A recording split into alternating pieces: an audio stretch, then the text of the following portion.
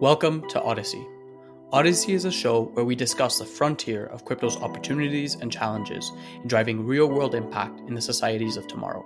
Odyssey is produced thanks to the support of Safe and Ambire Wallet. Safe is the most trusted decentralized custody protocol and collective asset management platform on Ethereum and the EVM. Ambire Wallet is an advanced smart wallet that utilizes account abstraction, acting as a gateway to Web3 applications and providing users with secure and effortless management of their digital assets. You'll hear more about them later on in the show. Let's get to it, friends.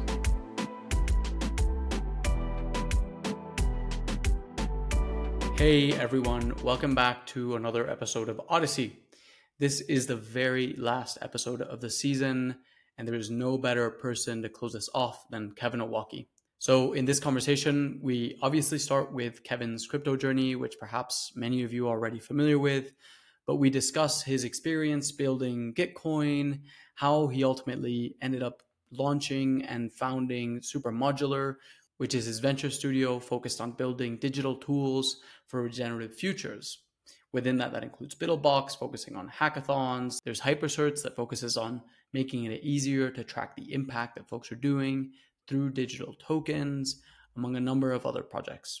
We discuss the movement that Kevin is building with the Greenpilling network that has local chapters throughout Latin America, Asia, Africa, North America, and Europe as well, which I thought was a really fascinating part of this conversation. Lastly, we discuss where the future of public goods is going and how we can continue to build an ecosystem of folks who are driven by leveraging incredible technology, whether it be blockchains, artificial intelligence, among other frontier technology, to build more diverse, pro-social, and pro-environmental futures. I hope you enjoy this conversation. And without further ado, I present to you the very last conversation of this season with Kevin Owocki. So great to be here. What's up? How's it going? It's going great, man. It's going great. Really excited to dive into this conversation. I know there's a lot for us to jam and explore on. But before we do that, would love if you could just give us a quick intro of who you are, the man that needs no introduction, and really, but what else, what are you working on currently, and what's going on in Kevin's universe? Well, so hey, I'm Kevin Owocki. I have a bachelor's degree in computer science from University of Delaware in 2006. And have been building Web 2 startups from 2006 to 2017. In 2017, I founded a project called Gitcoin, which eventually went on to fund $50 million worth of Ethereum ecosystem, public goods, and other public goods for the ecosystem and for humanity writ large. I am now building Super Modular, which is a venture studio that is designed to launch more regen ventures into the world. So we can now program our values into our money. What would it look like if we launched the next Gitcoin, if we launched the next regenerative venture out into the world? And I just believe that we can program our values into our money. We can build more positive sum digital ecosystems for the world. And what a time to be alive, to be using those skills in order to build pro-social, pro-topian, pro-environmental movements that people can adopt in their own local communities. I think it's really fun. Awesome, man. Yeah, I'm really excited to jam into, kind of the whole thesis behind the work that you're doing now. And also, like, at the end, we're going to double click on how we can deploy these solutions in local communities. I know a lot of the audience here is building solutions in their respective countries and localities. So we'll definitely get into that. But before getting into all that stuff, would love just a quick overview of, how you came to be a regen. Like, what was it about that philosophy? You've described yourself as a hippie throughout your lifetime. And so what's kind of the seed that planted that and has led to all this flourishing and supporting public goods, open source software, and so on? Where does that come from? Well, I think that there was kind of like three phases. There was the founding of Gitcoin. And sort of the hypothesis there was like, okay, we can now program our values into our money. What if we value open source software? What if we could build economies that fund open source software? And keep in mind at this time, I've been a Web 2 entrepreneur for about 10 years. And I know that open source software provides billions of dollars worth of value for the world. And so how come all my friends who work on open source software have to work at like JP Morgan Chase during the day and then contribute to open source at night? It just didn't make any sense to me. And, so the sort of like a priori theory was we can program our values into our money. What if we value open source? Can we build an economy that funds open source software developer? But the more like empirical, like easier to grok thing is like, oh, we have an open source financial system. What if we just route some of the money that would have gone to some back office on Wall Street in the old financial system to open source software? Like, there's $1 trillion market cap. If 0.01% of that goes to open source, then we're golden. So that's phase one. Phase two was actually building Gitcoin, and Gitcoin grants becoming our flagship product. And at the time, Vitalik Buterin and Glenn Weil and Zoe Hitzig had just published this paper on a mechanism called quadratic funding, which Gitcoin eventually evolved to be built on top of this mechanism. And in chats with Vitalik, I sort of realized, open source software is just one digital public good. Public goods are just things that we all derive value from, but none of us can fund because they're freely available online. But privacy and herd immunity and climate solutions and many, many other things are also public goods. What if we took what was working on Gitcoin for open source software and used it to fund all sorts of digital public goods? Was like phase two. And then phase three was, oh wait, Gitcoin's not the only pro-social DAO out there. There's Proof of Humanity and Bright ID and ClearFund and Giveth and Doing Good, and there's a whole movement of people who care about using crypto for pro-social. Let's build an umbrella and a regen movement underneath which all of them can do great stuff together. So I'd say the three phases were open source software, then all public goods, and then trying to stimulate a movement towards all sort of regenerative things from there. And that's been kind of the evolution for me of Gitcoin and my journey in the space of becoming a regen and trying to meme regen stuff into existence. Awesome. And just to situate the audience a little bit here, Kevin, give us kind of high level overview of regenerative and degenerative systems. I know it's something you talk about a lot, but just to kind of refresh the audience and really set the groundwork here for the rest of this conversation, why do regenerative systems matter so much? Yeah, well, there was an article in CoinDesk that said that regen is more of a vibe than a hard and fast category. And I thought that was a fun way to articulate what's going on out there. The vibe is very pro-social. On the traditional, I think crypto sort of rejects traditional political labels, but if you were to collapse it down into a reductionist, one-dimensional view of humanity, it's like lefty crypto, pro-social stuff, pro-environmental stuff, protopian stuff. The aesthetic is very green and solar punk. If your listeners Google solar punk, you'll see this vision of a high tech, high utopia, high greenery, high modernism type of world in which we've solved our sustainability issues and issues with equality and mutualism. And my definition would be, so that's, I guess that's all to say that there's a whole vibe and there's a whole movement, and people can define regen however they want. But my definition is regen is regenerative. It means that your resource capacity in the system goes up over time, as opposed to degenerative, where it's degenerating, it's going down over time.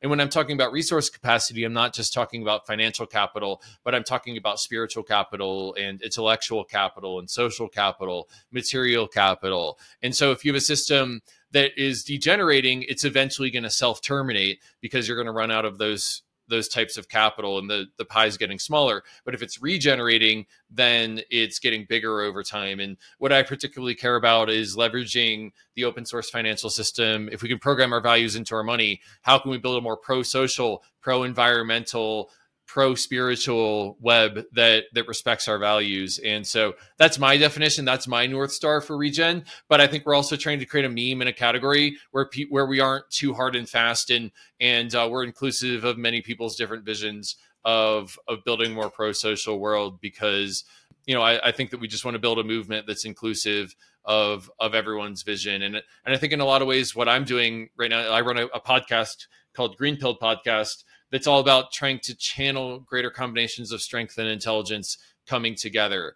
And I think that's one of the beautiful things about my role in the space now, is that I just find some of the top founders that are working on this stuff, and I give them an audience, and I get them connected to the Gitcoin audience, and that channel of greater combinations of strength and intelligence coming together is I think the highest thing that I could be doing in the world. And yeah, so that's how I think about the regen movement.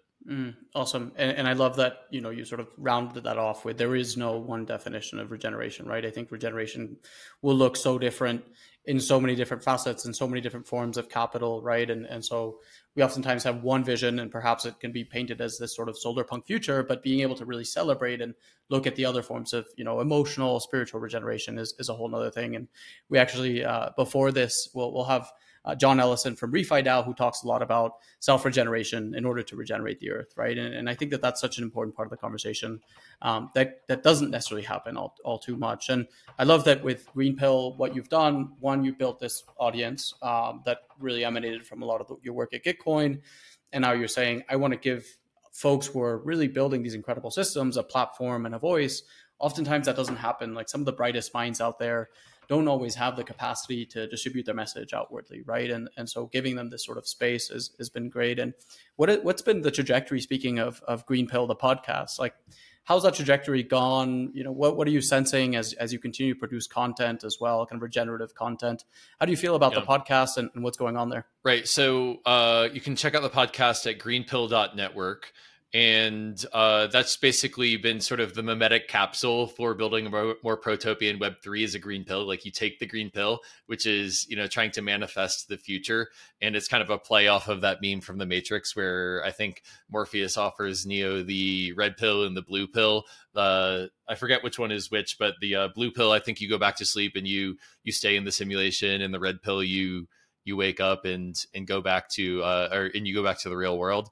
I think I'm getting that right. If not, I'll probably get like lacerated on Twitter. You are, yeah. Yeah. So the green pill is just, you take the green pill and then and that's a mimetic capsule for accepting that we could build a more protopian future with Web3. And the initial shelling point was that I wrote a book. I self-published a book called Green Pilled, How Crypto Can Regenerate the World. Emphasis on can. I would love to write a book in 3 years saying how crypto is regenerating the world, but I don't think we're quite there yet. And after I wrote the book, I started getting connected to all these amazing people who are actually making it happen. And I was like, oh, well, I'll do a podcast so that I can start to broadcast these stories out to the world. And luckily, David Hoffman from Bankless offered to produce the podcast and give me a starter audience for it. And that was a lot of fun. We're now 120 episodes in, and so if Greenpill V1 was a podcast and a book, Greenpill V2 is a network. So greenpill.network is the domain, and we're building a community of thousands of doers and dreamers that are making regen happen in their local communities. So the Greenpill network, the books and the podcast are the initial sort of like shelling point. And around it, we're building a Discord community of thousands of people who believe in the vision. And there's 24 local chapters all across the world that are starting to practice Greenpill in their local communities. And so, we're trying to figure out what the community is in its final form over time. But for now, I think the most interesting thing is there's a chapter in Canada, there's a chapter in Germany, there's one in West Africa, there's one in Nigeria, there's one in India, there's one in Japan, there's one in Indonesia. And so by making Greenpill into a headless brand that anyone could sort of own, we've seen people come up with the Greenpill India Festival. We've got people who are writing local regen guides, things like how to do local regenerative agriculture in their local communities, how to do quadratic funding in their local communities, how to start a Greenpill meetup in your local community. This like cross-pollination of skill sets, I think is really interesting because we've got people who have very like global 21st century skills, applying those skills locally where they have the legitimacy and context of their local community. And I think that that's really, really freaking cool. Like, Web 2, we got it wrong. We tried to take the same like Facebook communities and like zuck everyone over with the same software all across the world and like extract from them with local open source software that people can deploy locally. I think there's a lot of opportunity to have like globalist tech work for the local public good. And, Greenpill V2 is about making that happen. So, Greenpill V2, we're still figuring out what it is, but I'd say trying to build a movement and a network that's making it happen. So let's double click on movement building, because I actually think this is like one of the most important things that we can do in order to make crypto useful in the real world and bring real value and make pro-social, pro-environmental movements happen. We saw obviously this like rise in kind of libertarian pro freedom loving folks right at the start of, Bitcoin's earlier days. And then we've seen this kind of evolution and maturation of the ecosystem where I'd say it's really an apolitical space, right? And it always has been. I think it just initially there was a kind of initial interest in a particular subset of folks. And now as people begin to open their eyes and see that it really is just this kind of permissionless protocol, kind of a lot of distributed systems are permissionless protocols in order for us to engage and play with and create whatever it is that we ultimately want to create. I think that we're seeing a much more flourishing ecosystem of regens and kind of pro-social, pro-environmental builders, right? But let's focus in on like what it takes to build a movement. I think that's something that Greenpill is uniquely doing. And we've seen other movements emerge around, certain tokens, right? Or certain DAOs are also kind of arguably really important and large movements. But when you think about movement building and at the same time trying to build this sort of like headless brand, what's the thought process that goes into that as you think to kind of evolve Greenpill network further and further and the maturation of it? I know it's an emergent process, I'm sure, but what are kind of some of the principles you think about as you're building out this ecosystem? Oh man, that's a good question. Well, for those of you who can see me on video, I'm a software engineer, and I think that I sort of like talk in my mannerisms or like a software engineer. And I think that gives me a certain amount of legitimacy with a certain subset of people. But when it comes to like, social environments, I'm as introverted as the like the stereotypical software engineer. And so when it comes to movement building, I think that I'm very much figuring it out as I go along, and I don't have a playbook. I feel like I don't know if I have the EQ to like totally be building the movement. But one of the things I found, and this is just through trial and error, is that start with why. I think that we now can program our values into our money. And so what's the highest thing that we can do is we can build economic systems that represent our values into them. And like, my values happen to be around sustainability and making sure that the earth doesn't boil, social justice, making sure that people are from underrepresented economic backgrounds are able to have a shot at a better life through this technology. And, funding what matters, things that have traditionally not had a business model, making sure that they can be funded. I think that that's the highest leverage point of what we can use crypto for, I think. And so, I said, I'm a software engineer, and I think that that's like a great strength in this space, but it's also a great weakness when it comes to like EQ related stuff.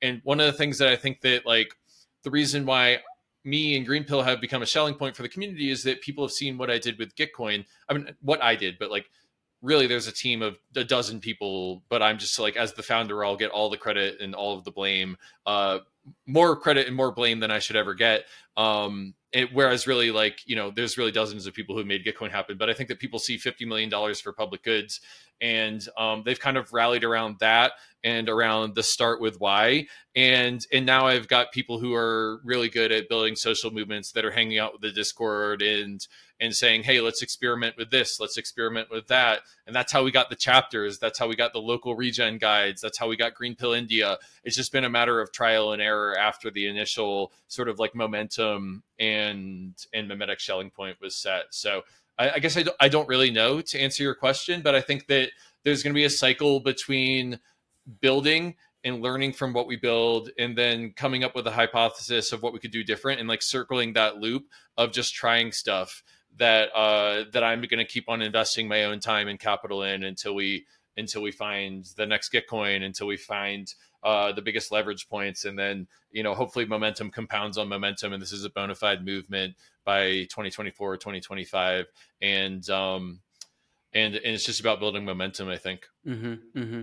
Yeah, the kind of compounding effects, I think will be huge. And so you mentioned there's a lot of learnings coming out of these local chapters, and I think that's like particularly something that is missing, especially and this is one of the things I love about the Odisea audience is we've got folks who work at some of the biggest crypto protocols, and on the other side we've got some local communities that are literally putting seeds in the ground and doing the work when it comes to regeneration, right? And so let's talk about the local communities. Like, what are you learning? What are you seeing? How can we continue to bring energy and resources? I know you ran a quadratic funding round for the local Greenpill chapters recently as well. But what are kind of the needs that these bigger kind of global projects can provide local communities? Yeah, well, first off, I'll say first, do no harm. So we're not going to Zuckerberg ourselves in and provide the same software to everyone across the world and then extract from them, right? So I think that there's like my a priori sort of theory is that we've now got world-class open source software that anyone can deploy in their local community. So you've got cutting edge tech, and then you've got people who are embedded with local context, local legitimacy, and local relationships. And so what if we empowered those people to experiment in their own communities with what's working, and then write a local regen guide about what's working in their own community and cross-pollinate across all 24 chapters. And I think that that's really kind of as far as we've gotten. The chapters are only a couple months old at this point. And so, what I would love to do is it's July 2023 right now. In July 2024, I would like to have experiments in creating a local chapter, and just setting that social selling point where people keep showing up and talking about this vision of doing more regenerative crypto. That social layer is like the base layer, I think, of these chapters. And then from there, we start channeling funding into the local chapters, and they can start to run quadratic funding rounds, retroactive public goods funding rounds, conviction voting. We can experiment with a lot of different mechanisms where they can start to organize their meetups, public goods. And then from there, I would really be tickled pink if we can start to deploy capital in those local communities according to what's got legitimacy in the local community, and funding local communities' public goods from there. So, to answer your question, I think that we're very much kind of making it up as we go along and feeling things out over time. But I think that the first thing is the social layer, and establishing that rapport in the impact network that's local. And then the second thing is starting to channel some capital into the local chapters so that they can start deploying according to whatever their local needs are. And that's about as far as we've gotten. But we have run a Greenpill quadratic funding round. The main Gitcoin round has funded Greenpill.network, and then Greenpill.network ran a QF round in which all of the local chapters are funded. So all of the local chapters have on the order of a couple $100, maybe a couple $1,000 that they can start deploying either for their own chapters public goods, but eventually hopefully in their local communities public goods. And so it's kind of fun. It's like quadratic funding on quadratic funding until it like fans out into whatever is the most legitimate locally. And I'm curious to see how that develops and evolves over the next year. Probably 60% of it won't work, but the 40% that does work, we're going to double down on that, cut our losses on what doesn't work, and then fractally we'll keep iterating until crypto actually is locally regenerating local communities. And so I guess that's a long way of saying I don't know, but that's how I'm thinking about figuring it out. And I think that space of not knowing is like perfectly acceptable, given we're literally at the frontier of thinking about how do we go past these sort of behemoth coordination structures, these Web2 platforms, these nation states, right? So experimentation is such a core part of this whole movement, and really glad that you're sort of taking that into account. And I know you've talked about a quote previously with Buckminster Fuller that says like, we eventually make the right decision after we try all the bad ones, right? And so part of it, and we don't know what the bad ones are unless we try them. So I think that's just super commendable, and really excited to see you, as you said, like layer on even these rounds of quadratic funding and so forth. So looking forward to seeing kind of what emerges there. Switching gears a little bit, I'd love to talk about, I know you're a builder at heart, and from, all the work you did in Web2 and then Gitcoin, you're spending a lot of time building now. You've got Super Modular, which is, the project you're really putting a lot of energy towards today. Like, where do you see Super Modular fitting into, and give us the context of what Super Modular is, what you're doing there, and where do you see it sort of fitting into this kind of local regeneration and building a bridge functionally is kind of the way I see things. Yeah, for sure. Well, one of the fun things I've started to do is just to name different projects that I'm building after game theory concepts. And, like, for example, Gitcoin's conference, back when I was at Gitcoin, we named it Shelling Point. And that was just basically a way of tricking people into asking, hey, what's a Shelling Point? Well, it's a place where people gather without having to coordinate. Like a campfire is an example of a Schelling point, because people will gather around it without having to coordinate, like, hey, meet you at the campfire later. And so we wanted to build a Schelling point for regens, and that was one of the successful conference series is that Gitcoin's been building. And so when we were going to name the company, I was like, oh, let's name it after something in game theory. And Irina, who's our corporate counsel, said, hey, let's call it supermodular. So supermodularity is this idea that you build pieces of software that are modular, which just means that they have like well-defined boundaries around them. They have their own contained leadership and things that they do well. And then you build them so that they can interface with unforeseen future pieces of software around those interfaces. So like the Unix philosophy is an example of a super modular ecosystem where I can use, if you're a software engineer, you'll know what these words mean, but if you're not, then just bear with me. Like you can use sed and awk and get and cat and vi. Like these are all modular pieces of the Unix ecosystem, but together you can string these components together and build something that's more than the component of its parts. So super modularity is 1 + 1 = 3. A modular ecosystem is 1 + 1 = 2. A super modular ecosystem is 1 + 1 = 3. A submodular ecosystem is 1 + 1 or 1 + 1 = 1.5. Okay, so we're building all of these components that are regen pieces of software, and then they're super modular with each other. Gitcoin is a modular piece of software that funds what matters in your local community. And then you add in BittleBox, which is our virtual hackathon service, and all of a sudden you can send hundreds of hackers into your community at the same time. And then another project we've been supporting and contributing to is Hypercerts, which is like an NFT for managing impact. And so what's cool is that over time, the ecosystem grows exponentially in the value it can create in the world, and that's why we named the company Super Modular. But what are we doing tangibly? We're just running a venture studio that is taking many shots on goal, is launching lots of little different software projects, and if we're successful, we'll have planted the right seeds during the bear market, and as the bull market rolls around, we'll have a couple profitable ventures on our hands at that point. So Super Modular is just a venture studio that's looking to realize this goal of a more regenerative digital frontier. And the way we do that is by launching lots of little software tools that interoperate with each other, that advance our vision. And ideally, we're doing it at the highest leverage points that we can find. And that's kind of where the Greenpill podcast comes back in. I'm talking to all the smartest people in the ecosystem looking for those leverage points. And then we place bets at those leverage points. So that's what we've been up to. If you haven't yet explored the benefits of smart wallets and account abstraction, you should definitely check out Ambire Wallet.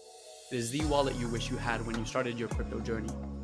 Ambire works with all EVM chains out there, the layer 2s like Arbitrum, Optimism, Polygon, but also non-Ethereum ecosystems like Avalanche and Phantom. You'll never have to spend your valuable ETH again, because Ambire Wallet lets you pay for gas in stablecoins, one of the many perks of smart accounts.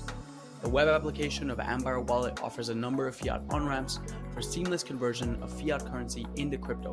And if you prefer self-custody with a safety net, you can recover a lost Ambire Wallet using an email, address, and password, without giving the Ambire team any control over your funds. Ambire Wallet is available on both mobile and web platforms, providing a range of features including a gas-saving mechanism, effortless integration with multiple dApps, transaction batching, and more cool functionalities to enhance your digital asset management experience. Stay tuned, as an extension of Ambire Wallet is coming soon, TM, to expand its accessibility even further. Want to get your hands on the Ambire Wallet? Check it out at ambire.com. And now, let's get back to the show. Awesome.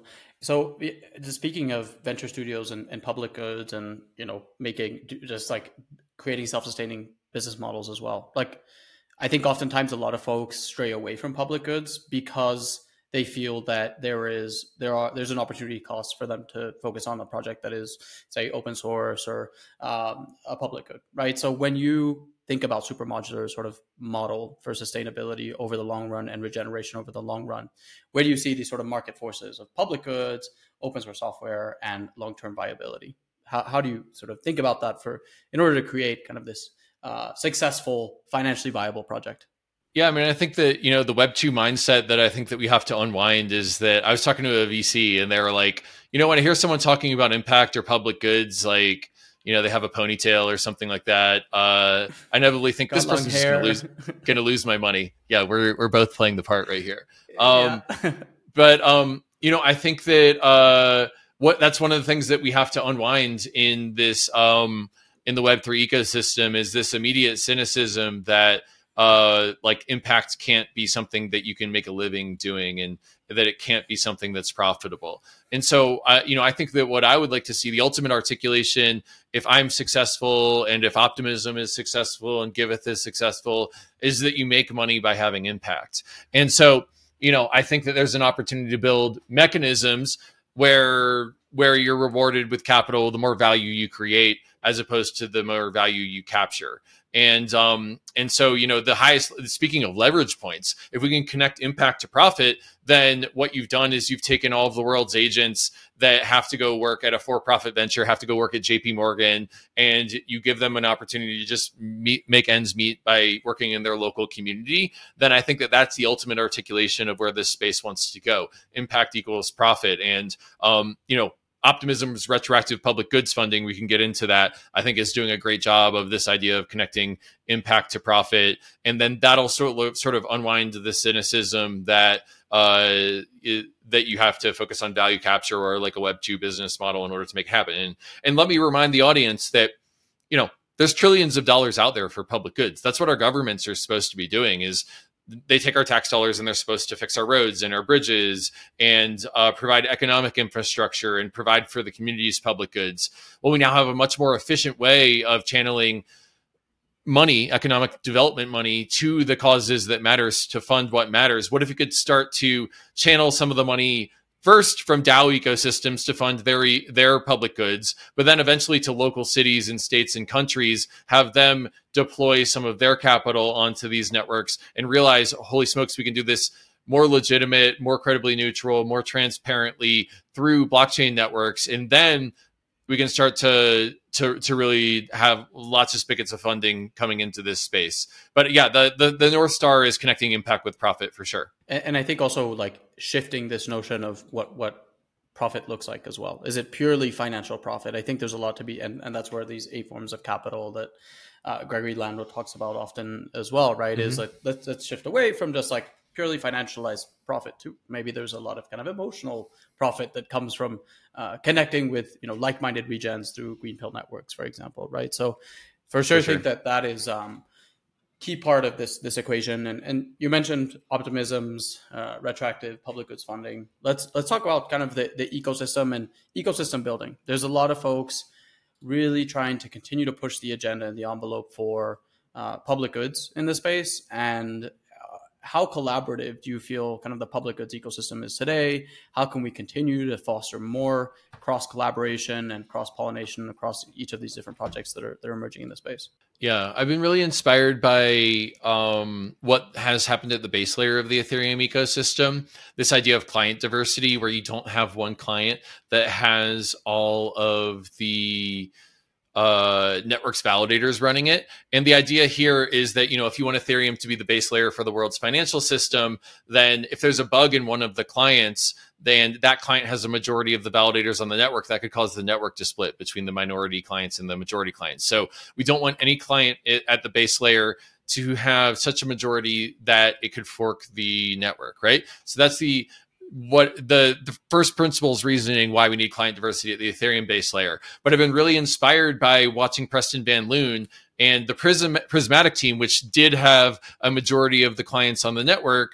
I've been really inspired by them not getting upset when people are like, move off of Prism because we want to have more client diversity. And so it's that social interop of, hey, Prism and Lighthouse and Nimbus and all of these other clients are meant to, they're a channel for the Ethereum network, and they're not like for-profit businesses that need to elbow each other out for market share in themselves. I've been really inspired by that vision and what I've seen modeled by Preston Van Loon and other people at the client layer. And so what if we took that and we applied it to public goods. The same arguments apply. We don't want to have one software system or one government that has a monopoly over the world's public goods. You want to have multiple mechanisms that are hopefully super modular with each other that are all supporting an ecosystem of public goods together. And so Oren McMillan and we were talking about this like 2 years ago at DevCon, because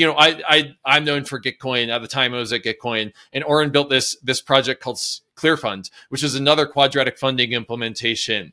And we were like, hey, what if we could model for everyone else what like client diversity would look like at the public goods layer instead of just at, and so we wrote this essay called Practical Pluralism, which is all about not trying to like elbow each other out for market share, and instead building this pluralistic set of mechanisms that all play nice with each other over time. And I'm just like really happy that Oren and I were friends before he started ClearFund, and before I got into doing quadratic funding on Gitcoin. We had that social rapport, that we could have that trust, and we could both do it together.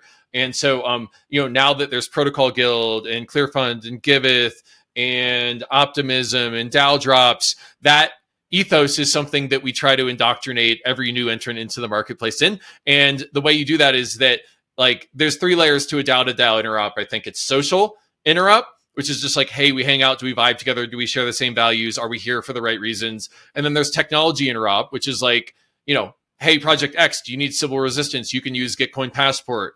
If Gitcoin needs Y, then they could pull that out of some other ecosystem that's already focused on it, right? This super modular like value add to each other.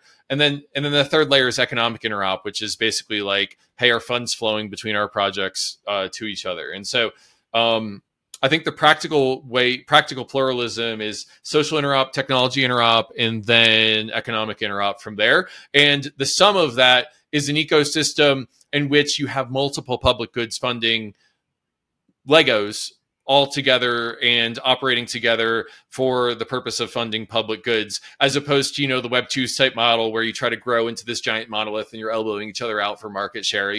We're recording this right after Zuckerberg and Meta launched Threads, I think it's called, which is just a Twitter competitor. Imagine a world in which there was no big walls between these tech empires, and instead they were all just interoperating with each other. It would be better for the consumer, and it would be better for I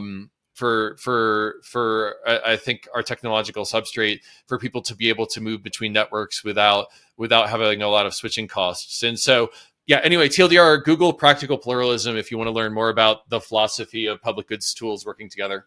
Awesome. Yeah. Speaking of Threads there, yeah, I'm sure you've seen the privacy concerns with regards to the amount of data they're extracting. It's like your biometric data, your health data. Obviously, like they're tracking like every step you take. And again, it's just like this extractive philosophy of give us all your data at the end of the day. And that's, the end goal for a lot of these Web 2 companies. So, all right. So ecosystem, let's stay in that lane. What do we need to build? What's kind of like key missing infrastructure? You've mentioned Sybil resistance. You've mentioned sort of different funding streams, but how can we continue to bring, and when we think about these local communities and when we think about kind of the wider ecosystem, what do you really feel is missing to continue to build these more pro-social movements leveraging crypto? Safe, previously known as Gnosis Safe, is a decentralized custody protocol securing $60 billion in assets today. It is establishing a universal standard for secure custody of digital assets, data, and identity. Safe is on a mission to unlock digital ownership for everyone in Web3, including DAOs, enterprise, retail, and institutional users, both through their Safe core account abstraction infrastructure, and of course, its flagship product, the Safe Wallet, the wallet we all know and love. Start using Safe or building on top of the Safe core account abstraction stack by visiting safe.global. And now, let's get back to the show. Yeah, there's 2 leverage points that come to mind for me. The first is connecting impact to profit. So things like Optimism and Giveth and Gitcoin and ClearFund, where if you're building a pro-social venture, you don't have to go out and seek VC. And instead, you can just fund it using Retro PGF and Gitcoin and ClearFund and DAO drops. And, the plurality of things that connect impact to profit, I think, are important. I'd also put hypercerts into that category. Another high leverage point that I see is Sybil resistance. So basically, Sybil resistance is basically sock puppet resistance. And the whole idea here is, what if we could move from one token, one vote DAOs to one human, one vote DAOs, or have human identity as a primitive on chain, such that you could limit airdrops, or you could limit voting such that people who have a lot of capital cannot purchase an outsized influence. If we want to onboard the world's majority into these systems, which, maybe we do, maybe people think they do, but I think it would only be responsible to do that if they're more democratic at that time. And the reason for that is that the majority of the world, their financial lives is their communities and their jobs, and they don't have a house in the Hamptons. They don't have capital that they can deploy.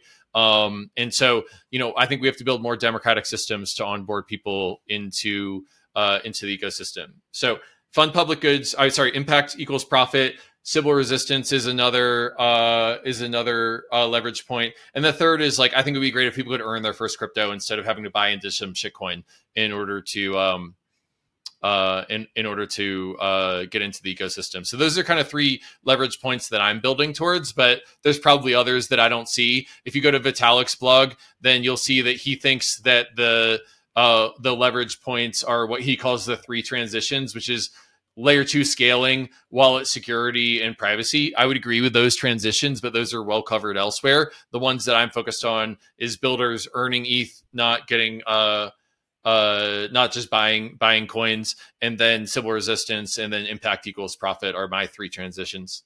Awesome. So speaking of building and your transitions, what do you, what does this look like practically speaking? And how are you looking to kind of roll these solutions out in the work you're doing?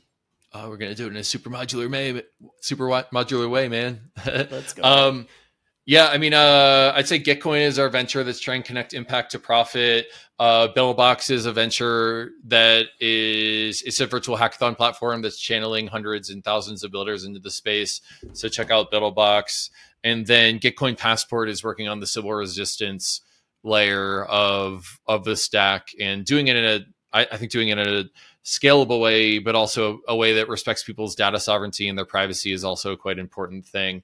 And so, those are the three ventures in our venture studio that are working in that space. And I'm just trying to support those builders as much as I can within the constraints that I've been given by, legal and finance and technology and all that kind of stuff. So, what's fun is the first cycle of Gitcoin, I was coding 10 hours a day, and now I get to be a meme lord and a network connector and be in a supportive role instead of a driving role. And that's been quite a transition for me, but it's been a lot of fun also. Awesome. I love that, man. No, I'm big fan of, everything you're producing, from the software itself through to the content to, and, the conferences and so forth. So we've been in a bear market for quite a while, and for the folks that are still sticking around, hats off to you. But let's talk about kind of advice for the regen builders. It can be tough, right? I mean, a lot of VC money generally, as you mentioned, isn't necessarily amicable towards thinking about public goods and pro-social movements. But, what advice can you give folks where things stand today, and what's the North Star we should kind of keep, or the many North Stars, right, in a pluralist mindset that we should kind of keep in our hearts as we continue to build and focus on really leveraging crypto, right? I think oftentimes in the media, it's not necessarily kind of the brightest outlook out there, but we know, and a lot of the folks that are listening to this content, the content you produce, and a lot of kind of the crypto Twitter circles and Discord communities are heads down building. But, what's going to keep us going? What do you see us really continuing to work towards and keep the movement and momentum going? Well, before I answer, I just want to recognize my own privilege in being a white middle-class guy from the United States that has a computer science degree, right? I'm really employable probably as a software engineer, as a backup plan. And I just want to recognize that not everyone else out there has that. But I do think that, those software skills were something that I built and I worked really hard at over 10 or 15 years. It's not like I inherited them or something like that. I don't know, the bear markets, you just have to be really scrappy and make something great happen without a lot of resources. And, I think that being a cockroach that's unkillable is kind of what I've always tried to do in the bear market. Cut your spend down and survive as long as you can. And listen, look for the high leverage points, look for what's hot, and be persistent, keep trying things until you know what's working. And, let me just tell this story. Gitcoin is my sixth side project that I launched between 2015 and 2017. I was not afraid to fail. I kept on throwing spaghetti at the wall, and I would double down on what stuck, and I would throw away what didn't. And so with Gitcoin, I wouldn't have found it if I had just given up after a couple of failures. And then even when Gitcoin launched, we went through 5 or 6 successive products before we found Gitcoin Grants. And then when Gitcoin Grants was like, becoming a household name, Vitalik's blogging about it, we realized, holy shit, it's centralized and it needs to be decentralized. And so we had to rewrite the legal and governance and organizational and product stack for it from there. And so it's just this like persistence and kind of like being scrappy that I've always tried to focus on over time. And I really think that it's been quite a journey over the last 6 years to see it grow and evolve over time. But I'm really glad that I stuck with it, because I feel like we're on to something that could really be beautiful if we're maximally successful in the world. So, everyone's situation is different, and depending on what your constraints are, they may differ. But that's kind of how I got through the last bear market. Great, Kevin. Well, this has been a really awesome conversation. We've gone through your trajectory as a builder, your thesis on regeneration, what you've been working on, advice for the builders, thinking about the ecosystem, what are the missing pieces of infrastructure as well that we need to continue to scale this, how this affects local communities. So I think it's been a really kind of holistic, very broad conversation, and I've loved it specifically because of that. And just really grateful for the work you're doing, you continue to do, and all the contributions you make to the space as well. Yeah, thanks. Likewise. I mean, I think that there's thousands of amazing regen builders out there that care about using this technology for pro-social, pro-topian, pro-environmental reasons, and it's a movement now. So it's a lot of fun to be leading the charge in some places, but also following other great leaders in other places. So it's a lot of fun, and hopefully we'll be successful and have a lot of impact, because I think as we transition from the industrial age to the information age, that there's a lot of challenges in front of us as humanity progresses into the 21st century. And so I hope that we're successful, and I'll just keep dreaming and memeing it into existence until it happens. I love it, man. I love it. Let's keep doing that. Let's keep building the movement and keep building. Keep building. Awesome, Kevin. Great to have you on the podcast. Peace and love. I hope you enjoyed this episode of Odyssey, and thank you for joining us on our collective journey as we look to explore where crypto has the opportunity to drive real-world impact in the societies of tomorrow. If you haven't yet already, make sure you're subscribed wherever you listen to your podcasts, and also that you've joined our Telegram community, which you'll find below. I'll see you on the next one.